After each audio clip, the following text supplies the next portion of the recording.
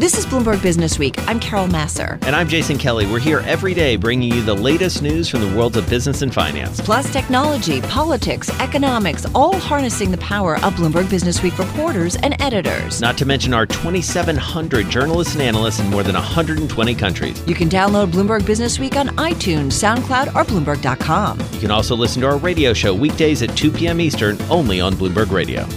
So this week in Business Week Talks, Al Kelly, he's chairman and CEO of the world's largest payments network. We're talking about Visa, 3.3 billion Visa cards in use. Full disclosure, I've got one or two. More than 200 countries. Al, thank you for joining us. I'm delighted to be here, Carol. Thank you. I have to say, what's great about talking to someone like you that's got such a global perspective is you do have an incredible vantage point about what's going on in the world, what's going on with consumers. So tell us what you're seeing. Actually, despite all of this thought that there was a recession coming, we don't see it. In fact, our fourth quarter numbers, which for us were September 30 numbers, were better than the third quarter. The U.S. was up 8%. The international was up 12%, excluding China. Europe was up 13% when you exclude the U.K., which has done a little bit of self-inflicted wound to themselves. So what's wrong with everyone that we're talking so much about recession? I think it must just be the cycle. It's been a long time that we've had this upswing, and I think that people just look at the history and say it's got to go down at some point. But, the consumer has stayed extremely strong around the world. The only place we see any weakness is in the UK. And as I said, that's kind of related to the whole Brexit situation. But other than that, the world looks pretty darn good. And so let's talk about consumers and go a level down, because you have more insights probably than almost anyone into where they're spending, how they're spending, what they're buying. What are they buying? Where's their money going? Is it experiential, like everybody keeps saying? Well, in our world, there's a couple of things that are really driving the increases in the number of transactions we're seeing. One is obviously e-commerce. People are jumping on their phones and jumping on their iPads and jumping on their computers and buying in big ways. We're seeing every month those numbers, the growth in e-com is anywhere between 2 and 3 times the growth in the face-to-face world every single month. We're also seeing people continuing to travel. There was a real downturn in travel back in December and January. If you remember, that's during the height of the U.S.-China trade talks. It was during the height of the Brexit conversations. And then we had the 45-day U.S. government shutdown. And almost immediately, consumers started to just stay at home and not travel. But we've seen that pick up, especially in the last 6 months. And that's always a good sign that when people are willing to leave their home country and go to another country, that's a very, very good thing. The other thing that we're seeing is an increased amount of smaller ticket items being used using digital payments. And a lot of that, I think, is driven by mass transit. I agree. We are really excited about mass transit. Just in the last 90 days, we've seen open systems in Edinburgh and Sao Paulo. We started in June here in the MTA in New York, where we're only at 18 stations from Grand Central Station to Atlantic Avenue in Brooklyn.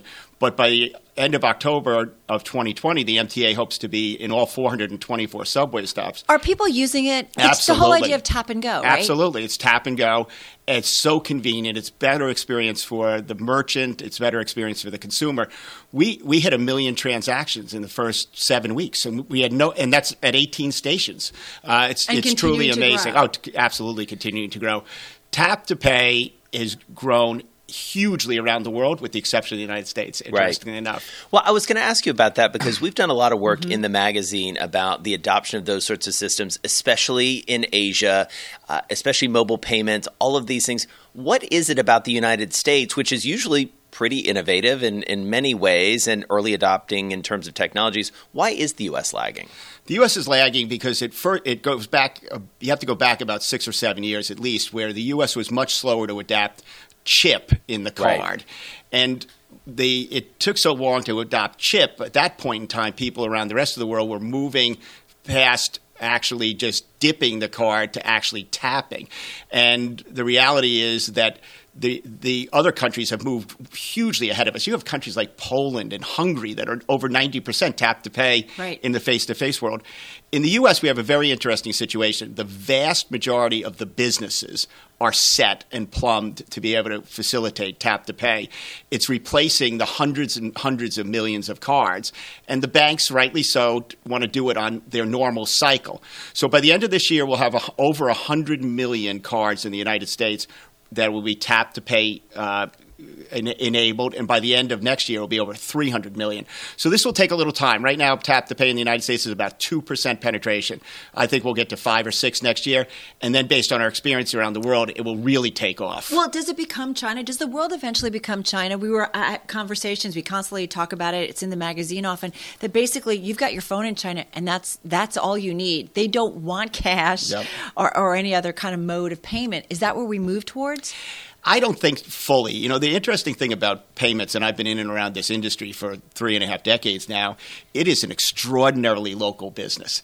It is driven by tradition. It's driven by laws. It's driven by history. So you look at some of the biggest economies in the world, Mexico, Germany, Japan, they're huge cash societies still till this day. Right. And they've been slow to adopt it. I think over time that adoption will pick up. But I think there's still, for a long period of time, going to be a place in the world for all kinds of different form factors, with certainly a card and a phone probably continuing to be the predominant ones. And you guys don't care because you get a piece of all of that. We are agnostic in many ways. We're agnostic to who issues credentials. We're agnostic into what form factor those credentials are in. We don't pick winners or losers. We want to be in the middle of moving as much money in the world as we possibly can, and making sure that we have the best network that has the best sanction controls, the best fraud prevention controls, and can move with speed and has scale. And that's our objective. Another place where you've been pretty open-minded, it feels like, Al, is when you look at the competitive landscape, it feels like you're as likely to partner up or make an investment with someone who, if you were in business school, you might say, well, no, that's an enemy. Like, that is an arch enemy. What are they doing? You've done some of those deals. How do you sort of figure out who's your friend, who's not, or does it just not matter? There's two very interesting and distinct things about the payments ecosystem. One is that it requires multiple players to bring it all together. The second thing that's very unique about it is that we try to grow market share every day. You know, we're not simply just competing for the same fixed pie of share. I come to work every day thinking about how to grow that pie. So in that payment ecosystem world, there are thousands of players. I mean, we have 16,000 financial institution partners around the world, from very, very small fintechs to JP Chase and Bank of America. It is an ecosystem that has some frenemies. We compete with PayPal, but we have a relationship with PayPal. I talked to Dan Schulman last evening. So we work together on certain things, and in other cases we compete. We certainly want to work together on things like standards, because it makes the user experience for customers that much better when we work together on standards. What about, though, you can work with everybody and anybody. You're like, that's terrific. The downside is, though, my understanding is you're paying a little bit more to get some of those folks, like a bank, like a JP Morgan or something, to issue cards on your network. Tell me about that competitive part of the landscape. Will that continue to go up in terms of giving out incentives? Well, the reality is that it is a very competitive area of space. Right. And we're excited because we just extended our deal for 10 years through the end of the next decade with JP Chase, who's happens to be our biggest client in the world. But I think there's still enough economics to create win-win situations for us and our partners. And a lot of our growth, Carol, come from volume. I mean, last quarter there were 5.3 billion more Visa transactions than there were a year ago. So that's 57 million more transactions every day for the 92 days in that quarter. Right. So there's still plenty of room to grow. And the reality is there's still $17 trillion spent by consumers around the world in cash and check. And there's $20 billion spent by small businesses and medium-sized businesses on checks and wire transfers. So there's as I look at it, the glass is half full and there's enormous upside. So even if you have to pay more to incent somebody to be on your network, it's okay because volume's going up, basically? Volume's going up, and by the way, we're working on new use cases every single day. So, for instance, we use for our first 56 years in business, we were in the business of pulling funds from bank accounts. Now we're in the business of pushing money to bank accounts. So we're working with insurance companies. And if you have a claim for your car or your home, now instead of them cutting a check, they'll send the money directly using Visa's rails right into your bank account. You get the money faster. It's a more efficient operating transaction for the insurance company, right. And we get some volume. And we did $2 billion of those push transactions last year. So it's becoming a big business for us. And so strategically, when you're looking to buy other companies, when you're looking to take equity investments, first of all, you've done a lot of that lately. It's been a pretty busy year from that perspective. What are you looking at? Where is the sort of white space you're going toward, or what are the places you're trying to fill there, especially versus growing organically? Well, our first option always is to try to build it ourselves. And if we can't build it, then partner. And if we can't partner with somebody, then actually look to buy. We're not an investment company. We will only invest in companies after we have a commercial agreement with them. And we'll only do that if it's important to the organization that we have an agreement with. We did make a number of acquisitions in the last quarter. Most of them are aimed at capabilities, things that bring new kind of ancillary services. So we bought a company called Verify, which helps with disputes when you forgot what you bought, or you bought something and you thought it was red and it turned out to be green, or you thought it was medium and it turned out to be large. We bought a company called Earthport, which is allowing us to take this push capability I talked about, and now we can link to virtually every bank account in the world in the top 50 markets in the world. So we can send money from a card to a bank account, or a card to a card, or a bank account to a bank account. And that's all part of our strategy to extend beyond payments into the movement of any funds in the world. Which I think about how efficient that is, but I also think about as a consumer, okay, I think about privacy issues and I think about security issues. So what are you doing hand in hand as you grow out your network and your services and your offerings to consumers to make sure everything stays safe and secure? Because I feel like that's the big question. It's a great question. Look, the payment ecosystem is grounded in trust. And if that trust breaks down, consumers are going to have real concerns. So I suspect there are very few companies that have more people who work in cybersecurity than we do. We have 850 people in cybersecurity. That's what they come to work to do every day. It's 5% of our workforce globally is cybersecurity. Can you get all the talent you want in the cyber world? It's not easy, but we work on it very, very hard. And obviously we have some geographic expansion, so we have cyber experts around the world. So if we tried to get them all in San Francisco, we wouldn't. But if we're willing to be open and consider the full globe as our recruiting platform, I think it helps tremendously. But we put a lot of time and effort into thinking about security in all kinds of ways, and part of that obviously is customer privacy, and to make sure that when consumers have their data floating around in the payment ecosystem to the degree that we can control it, we won't sell any proprietary data of any consumer that we have. And so as you look at the companies out there, and as you mentioned, you've been in and around the payment space for better than 3 decades now. You know, fintech is one of these buzzwords that I feel like we've all been getting our arms around for the last couple of years. But as you look at it, what's the most exciting thing that you're seeing, either in terms of a capability or in terms of something we as consumers or businesses might be able to do that really was unimaginable a few years back? I mean, the first thing I'd say is you're absolutely right that fintech is a word that gets used for a lot of things. Yeah. I happen to believe I have the honor and privilege of leading the best fintech story in the world. I mean, this is a company that's the 10th biggest market cap company in the world, and we've only been in existence as a public company for 11 years. Right. There are a lot of really, really neat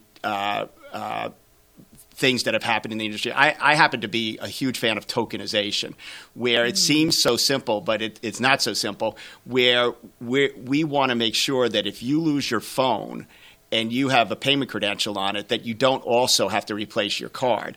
And so your phone, if you have a card on your phone, it's tokenized, meaning that there's a single-use number that's connected only through a token vault that we have in our data systems, so that all we have to do is, if you get a new phone, we just issue a new token, and in our token vault, tie your card back to that new token. And that's going to really give a lot of sense of comfort to consumers who are concerned about their card numbers out there all over the place. Mm-hmm. We're working with retailers who have long lists of cards on file, working with them to tokenize those, so that if there's a data breach, the reality is we can kill all those tokens right away, and the card will continue to work for the consumer. So I think it's a very, very exciting development, and we're building tokenization into many, many of our applications around the world and working with our partners to do so. One thing, speaking of partners, Apple partnering up with Goldman.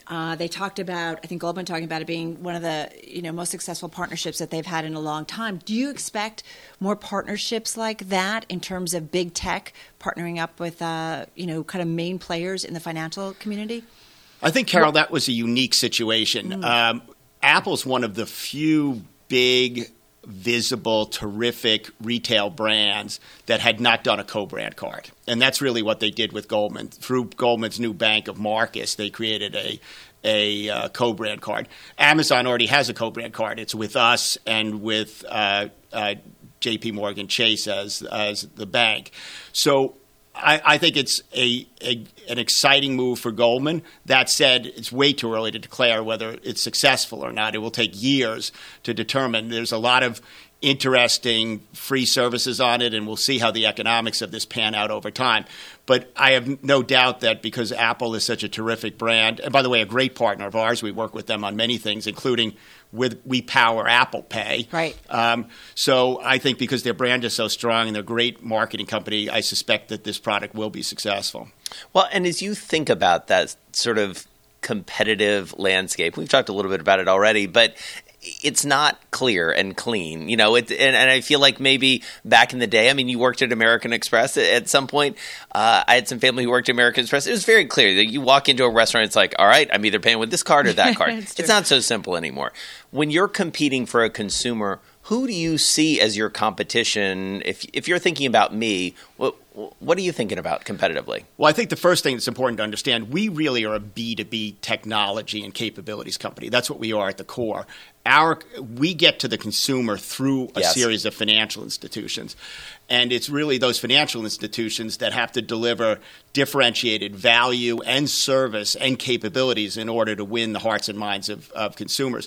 So we work very, very closely with our banks to make sure that they're doing things that are differentiated. So, for instance, we have a Visa platform called Infinite, and it's a very high-end product platform, and it's meant to compete with, say, the American Express Platinum and Centurion cards. Not every bank does it, but a number of banks have built this Infinite platform. And if you look at the J.P. Morgan Chase playbook, they clearly have gone under Gordon Smith's leadership who's an alum of American Express as well, has gone to the higher end and really going after the affluent customer that American Express has. The Sapphire card. The Sapphire card, the Sapphire Reserve card. The value proposition of those cards is pretty awesome. Right. Capital One, who used to just really focus on receivables back when I competed against them as an issuer, now has some of the most interesting cashback products and rich value products in the marketplace. So I think that there's, particularly at the high end, particularly in the United States and Canada, there still is a tremendous competitive landscape around the high end of consumers. Well, and one thing I wanted to ask you is, when you think about the younger consumer, right, you want to grab them, because I know my first credit card that I got out of college, or the first two, I still have them. So I do wonder, how do you get the younger consumer? How do you catch their attention? Well, again, I think that's in us working in conjunction with our big traditional bank partners, as well as some of the fintechs that these young people are Is there any attracted to. fintech in particular, Al, that you really feel like is resonating with the younger generation? Well, I think I'd probably have to go outside the United States to use an example. I think Gojek in Southeast Asia, which is a incredible organization that started with scooter transportation and has now gone into all kinds of delivery services and et cetera, has really attracted many millennials. The interesting thing, though, Carol, is that I have 5 children, and 4 of them are at the age where they have cards, and millennials still like rewards too. So in the United States, the interesting thing is they like building up their points with the various banks as well. Yeah, I believe it. Hey, listen, there's something we do in Businessweek Talks that we just kind of shoot some questions at you. One of the things we like to ask is, what's the biggest existential threat to your company or industry? Well, I think cybersecurity. Is always at the top of my list. The bad guys, unfortunately, have access to the same technology the good guys do. And when we look ahead over the next decade, you're going to have 5G really take off, Internet of Things take off, artificial intelligence and machine language getting to the next level, quantum computing perhaps starting to show up. And all of that technology is going to create enormous opportunity for value to be delivered to consumers, but it's also going to create potential risks to technology-based infrastructure companies like we are. So I don't say no to cybersecurity investment requests because we have to stay current, we have to stay vigilant, and we have to stay enormously focused on it. Protects your brand. Yep, exactly. We know you do a lot of teaching inside Visa. Culture is very important to you. If you had to distill it down, what makes the Visa culture distinct? We're gotten to be a fairly big company that still acts and behaves like a small company. There's some good to that, a lot of good to that. There's some, immaturity to it at times, to be quite candid. But it's a very team-oriented company. We don't operate in silos. We love to get together and debate issues and solve problems. And we're a very young company. There's a lot of entrepreneurial and innovative spirit to it. The company was 5,000 employees when we went public in March of 2008, and now we're just about 19,000. So by definition, most of our people have been with us less than a decade. So it's an exciting culture, lots of young people, very global.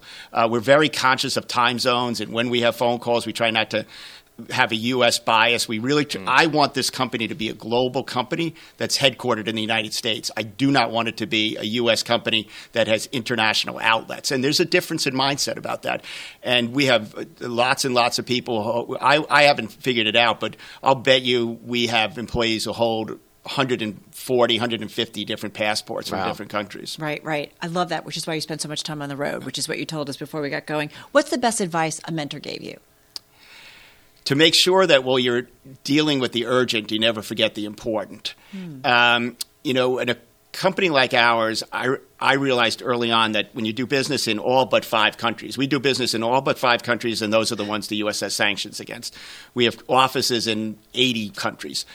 Something goes wrong in the world every day. We've been in this. We've had offices. Our offices in Nairobi. We're part of a Somalian terrorist attack within the last year. Our office is in Denver. We're across the street from the Highlands Hills School that had a shooting. You have what's happened in Venezuela, now what's happened in Chile. Stuff can go wrong every day, and I need to make sure that I'm making sure that our employees are safe and we're dealing with those things.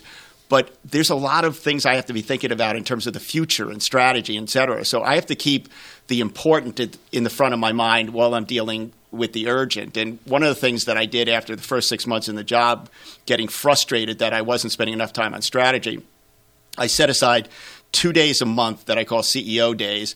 And we don't figure out what the agenda is until about a week before. And we don't set time frames on the subjects we talk about. We'll talk about 2 or 3 subjects each of those 2 days based on what's hot at the time. And I'll get in the room it's not a committee. It's different people each time depending upon what the issue is. And it gives me the peace of mind to know that I've got these 2 days every month where I'm going to be 100% focused on the future and the strategy of the company. Great stuff. A really good note to end on. Al Kelly, Chairman and CEO of Visa. Thank you so much. Great to be with you guys. Thank you. I was thinking we need CEO days. I know. That is brilliant. I love a CEO day. Thanks for listening to Bloomberg Businessweek. You can subscribe to the podcast on iTunes, SoundCloud, or Bloomberg.com. You can also listen to our radio show every weekday at 2 p.m. Eastern, only on Bloomberg Radio.